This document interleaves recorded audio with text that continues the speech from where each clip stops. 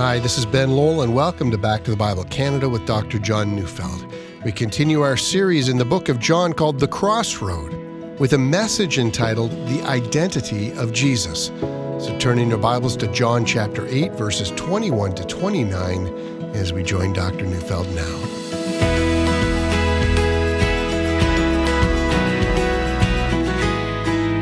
If you think about it, there are moments in the life of a person, maybe it's a single moment, that one moment communicates everything that we might want to know about them. Here's an example. Winston Churchill's famous, "We will never surrender" speech. His response to the threat of Hitler and of the Nazis, his commitment to fighting on forever. That's what it took. The idea of never surrendering is how we all remember that man. But there are other less dramatic moments that also define people.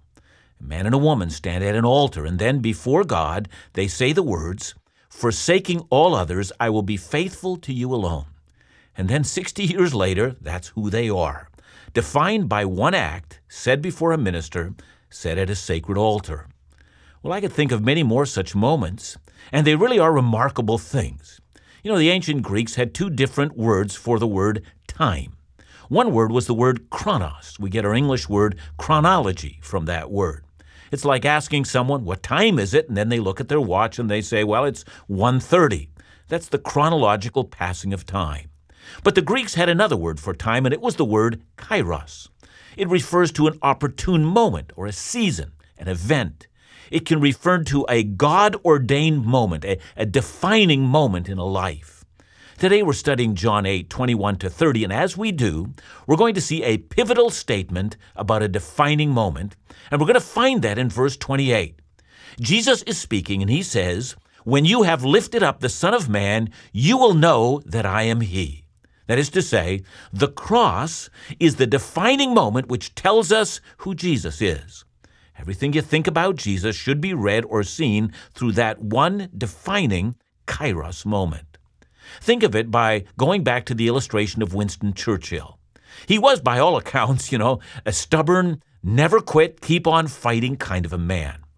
But when the dark threat of Nazi invasion hung over England, his role as prime minister and his reaction to the threat has for all times been revealed through that "we shall never surrender" speech.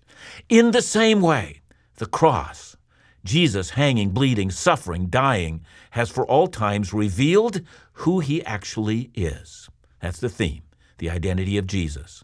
And in case you aren't sure how this relates to you, let me explain. Jesus will say that believing in his true identity has everything in the world to do with whether you're going to die in your sins unforgiven, standing before the judgment of God without defense, or whether you're going to die forgiven and exonerated and accepted in a place of eternity. That's the point of application. It comes down to something as simple as this. Are you going to get to heaven? Okay, let's start at the beginning. I'm reading John 8:21. "So he said to them again, I am going away, and you will seek me, and you will die in your sin. Where I am going, you cannot come." Now, as we read this sentence, it becomes quite clear that we're picking up a conversation right in midstream. The word "so he said to them again" means that there's been a theme. It's been repeated over and over again. It's a thought that Jesus is expressing. Well, in chapter 8, we actually see a theme, and it's all about the identity of Jesus. And in fact, Jesus was saying several things about his identity. First, he was saying that he comes from the Father. And second, that he's going away. And then third, he says that everything he says and does comes directly from the Father. In fact, let me take you back to John 7, 33 to 34. Jesus then said, "I will be with you a little longer, and then I'm going to him who sent me. You will seek me, and you will not find me. Where I am, you cannot come." Now, back in chapter 7, where Jesus said that saying was deeply confusing. What's he talking about? Where's he going? Is he going to the Jewish people dispersed among the Greeks to teach the Jewish Greeks? Some thought that. And then they thought, well, that can't be right because he said it's impossible for us to go where he's going, so no one knew what he's talking about. But now in chapter 8, verse 21, he repeats that theme. He's going away, but now, for the first time, he adds, well, it sounds ominous. "I will be gone, and you're going to look for me." Indeed, the grammar indicates that they're going to continually look for him over and over again. And they'll be unable to find him. And finally, they will die, and when they do, they'll be deeply entrenched in their sin, having no hope until they come to the final judgment. And there they're going to be damned. So no one of the Jewish religious leaders knew what Jesus was talking about. But we do. I mean, we can examine the book of John, and it becomes quite clear what Jesus was talking about. Going away, well, that means dying on the cross, rising from the dead, ascending into heaven, being seated at the right hand of the Father. That's what he meant. Now, how is it that Jesus tells the Jews that they will be constantly looking for him? So notice, please, that I've made the point that when in the book of John we read the phrase, the Jews, it rarely refers to the Jewish people the way we would use that phrase today. For John, the Jews refers to the Pharisees and the Sadducees and the scribes, and indeed it refers to the ruling Jewish religious establishment. Well, then if that's so, how can Jesus say, you're going to be constantly looking for me? I mean, after all, they were trying to kill him. They wanted to be done with him once and for all, and certainly after his cross, they weren't longing for him. I mean, they were just glad to get rid of him. But here a little insight is in order. We have to remember who Jesus claimed to be. I mean, he claimed to be nothing short of the Messiah. And so Jesus says, you'll be constantly looking for the Messiah all the days of your life. You'll long for him, but he'll never come because you've already rejected the only Messiah that was available to you. And in consequence, your hope is gone, and all that's left for you is dying in your sins. So then that's the introduction to our passage. I mean, Jesus is telling the Jewish religious establishment that this is their hour. This is their kairos moment. The Messiah has stood before them. And once he's gone, they'll be lost in a dark hallway. They'll look for something that will never come until the day of judgment arrives. So please notice, would you? I mean, if you miss this, you miss everything. I mean, can you imagine anyone speaking this way? Imagine anyone else saying, if you reject me, you're going to reject your eternal hope. Now then, from that, we get to the nub of the issue. Verses 22 to 24 record Jesus as saying that he believes, listen to this, because this is significant now, Jesus believed that he was the difference between eternal damnation and eternal salvation. Look, this is not some fundamentalist pastor's idea of who Jesus is. No, these are Jesus' actual words. So let's listen in on the debate between Jesus and the religious teachers. I'm reading now John 8, 22 to 24. So the Jews said, will he kill himself, since he says, where I am going, you cannot come? He said to them, you are from below, I am from above. You are of this world, I am not of this world. I told you that you would die in your sins, for unless you believe that I am he, you will die in your sins. Again, one step at a time. We notice that there's still a lot of confusion here. Earlier on, when he said he was going away, and they would never be able to get to where he was, you remember that they wondered whether he was going to leave the land of Israel, and that he was going to go over to the Greek-speaking world. But by now, they'd abandoned that idea. That must not be what he meant at all. And so they ask, he must mean death. I wonder if he's going to commit suicide. Now, Jesus is not interested in correcting their misguided speculation. He's interested in cutting through all of this. He's interested in the central issue. He starts by contrasting the difference between himself and them. He says it comes down to one thing. I'm from above, and you are from below. Now, please, when you read that, don't oversimplify it. He's not saying, I'm from heaven and you're from hell, or you're from the underworld. That's not what he's saying. See, Jesus is saying that the difference between him and every other person on this planet is where we originate.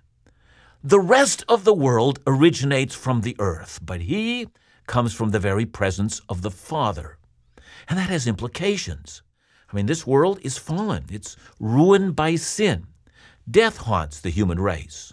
Well, so do lies and deception and errors and false belief systems, confusion, greed, and doing what it takes to get our own way. And in the process, we harm others. All of that's called sin. And everyone born in this world is a part of a sinful and fallen human race. To be from below is to be born in fallenness. And there's no escape from that, except, says Jesus, for me. I'm the one exception to all of that. I didn't originate from here. I came down to this world. I entered into the human race. I came from above. I'm not a part of this fallen world. Listen, those words, well, they're either the words of the most deluded egomaniac the world has ever seen, or they are the true words of the Son of God. How can we know?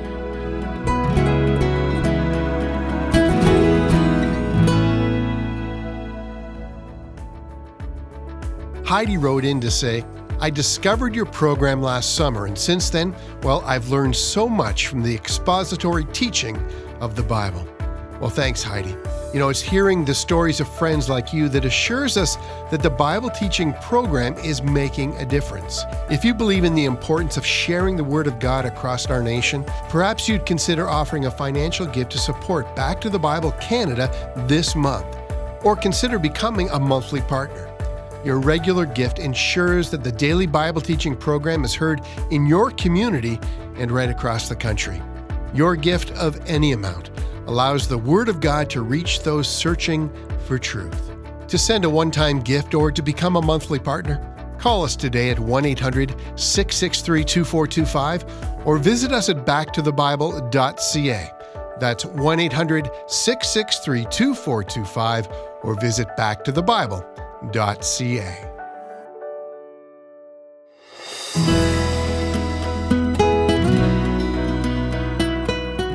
C.S. Lewis once remarked that Jesus is either who he said he was, or on the other hand, he's a madman or even something worse.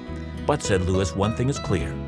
We should stop coming up with all that patronizing nonsense about who he is. Well, like what? Well, said Lewis, like the patronizing nonsense that he's a great moral teacher, or that he's a great prophet, or that he's a great reformer. It's patronizing. Because Jesus said that he alone of all the peoples of the earth came directly from the presence of the Father. And of course he says more. You know, the crux of the entire issue is found in verse 24. I told you that you would die in your sins, for unless you believe that I am he, you will die in your sins. Well, okay.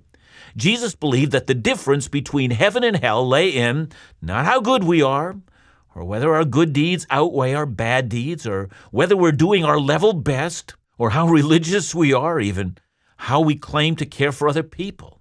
Rather, Jesus said that unless we believe that, well, in his words, I am he, or quite literally, unless you believe I am, you will die in your sins. The Greek, that is the language that John used to convey Jesus' meaning, are the words ego eimi. Unless you believe that I am, you will die in your sins. Now that, of course, raises the question of what he means by I am. I mean, what are we supposed to believe? Why is that so important? Let me explain what Jesus definitely didn't mean. You know, some of you might be aware of one religious teacher, a man named Joel Osteen. Now, Osteen writes, when you speak the right I ams, you're inviting the goodness of God. I am blessed. I am talented. I am anointed. Your words have creative power. With your words, you can bless your future, says Osteen.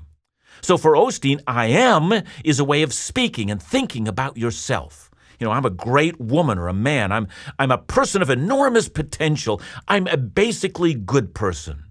I'm going to make a bunch of money. I am going to heaven. Look, this way of speaking really lies at the heart of all of the spirituality of the ancient pagans. It's the idea that mortals can become like the gods. They can become heroes and achieve the status of the divine. You know, that way of thinking is not the ancient Hebrew way of thinking, nor the thinking of the Bible. You know, for instance, listen to Jeremiah 2, verse 23. It's an I am statement. How can you say, I am not unclean? See, Jeremiah noted that the people of Israel were saying, I'm holy, I'm not unclean. And Jeremiah says, well, saying so don't make it so. Or how about several verses later in Jeremiah 2:35? You say, I am innocent. Now, of course, says Jeremiah, you aren't innocent at all. Or do you want a really interesting I am statement? Well, try Revelation 3:17. It's a message to the church of Laodicea from Jesus. For you say, I am rich. I have prospered. I need nothing, not realizing that you are wretched, pitiable, poor, blind, and naked. Saying I am, says the Bible, can lead to an incredible self-delusion. I mean, you might claim, I'm the king of Siam, or I'm as gifted as Mozart, or I'm as powerful as Caesar Augustus, or I'm as rich as Warren Buffett. But all you're doing is showing off your capacity for crazy self-delusion. Saying it don't make it so. See, I'm reminded of a number of years ago, a very famous actress coming in touch with her own spirituality. She's standing on a beach with arms outstretched, and she cries out, I am a god. Now that goddess, today, she's a really old lady, and she's soon going to die. Don't you see, the words I am often are the beginning of grand boasts that, given enough time, will prove emptiness. James 3 verse 5 says, the tongue boasts great things, and yet that boast is set on fire by hell itself. Now, by now, don't you see how careful we must be about beginning a sentence with the words I am? Indeed, the words I am, when succeeded by great things, are words reserved for God. You want some examples? Isaiah 41 verse 4. Who has performed and done this, calling the generations from the beginning? I, the Lord, the first and the last. I am, that is, I am He. Isaiah 43 verse 10, you are my witnesses, declares the Lord, and my servant whom I have chosen, that you may know and believe me and understand that I am, or I am He. Before me no God was formed, nor shall there be one after me. One more example, Deuteronomy 32:39. See now that I, even I, am He, and there is no God beside me. I kill and I make alive, I wound and I heal, and there is none that can deliver out of my hand. So please notice, in those passages, the declaration I am is a declaration that's reserved for God. Indeed, so serious is that matter that if you make such a declaration, that is, a human being does it, it's blasphemy. Isaiah 47, 8 and 9. Now therefore hear this, you lover of pleasure, who sit securely, who say in your heart, I am, and there is no one besides me. I shall not sit as a widow or know the loss of children. These two things shall come to you in a moment, in one day. Loss of children and widowhood shall come to you in full measure, in spite of your many sorceries and great power of your enchantments. That is to say, to declare I am, a human being doing that, it's called sorcery. It invites the wrath of God. God will in time defeat you.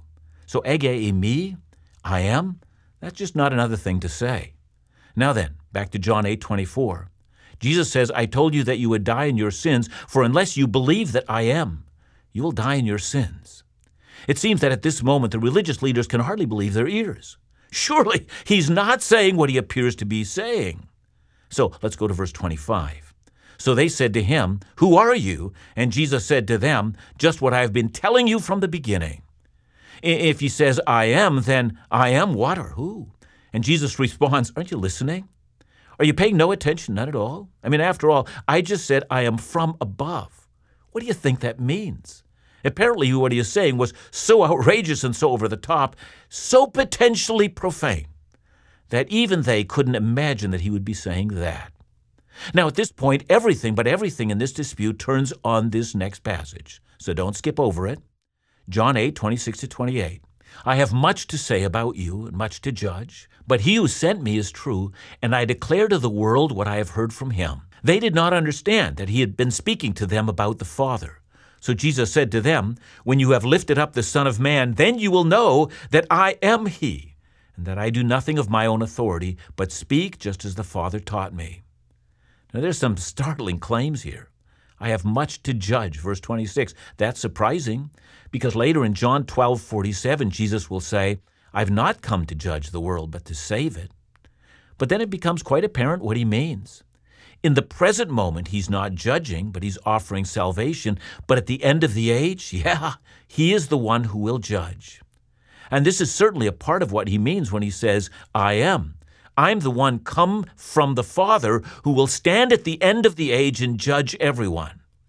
But then he adds something. When you have lifted me up, that's when you'll know that ego eimi, I am.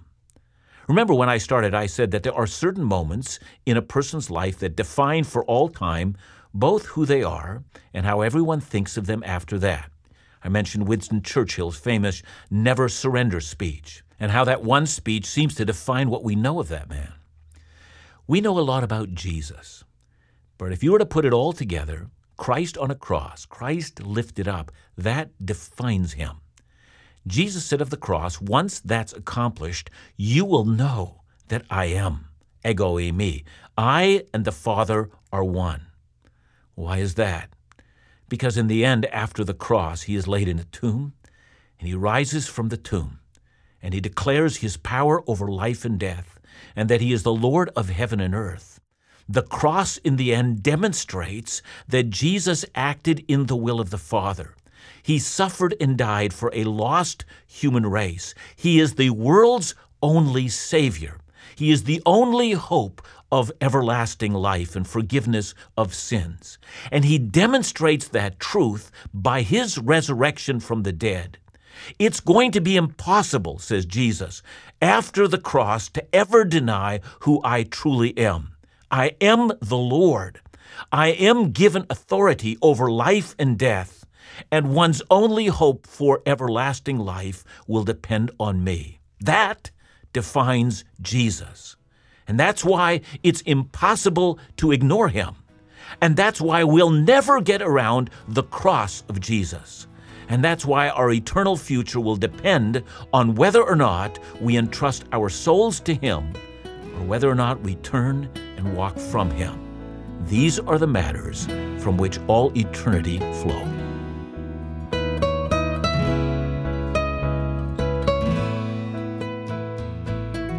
John, maybe your message today brings us to, I think, what is something of a fundamental question. Why does the cross of Jesus make Jesus stand out from everyone else? Yeah, and not only stand out, but the only Savior, the only one. Ben, in this world of, multiple religious options, multiple philosophical options, we are saying that Jesus is the only forgiveness of sins that we have. There is no other Savior, and the cross tells us that. Ben, I'd want to say this, that, there is no other religion in the world that tells us how our sins can be dealt with. I don't know of any other religion that deals with this knotty problem that sin somehow has to be paid for. Either through our own death or through the death of the Son of God. So the cross makes Jesus alone. He is fundamentally unique. Thanks so much, John. Remember to join us tomorrow as we continue in our series, The Crossroad, right here on Back to the Bible Canada, where we teach the Bible.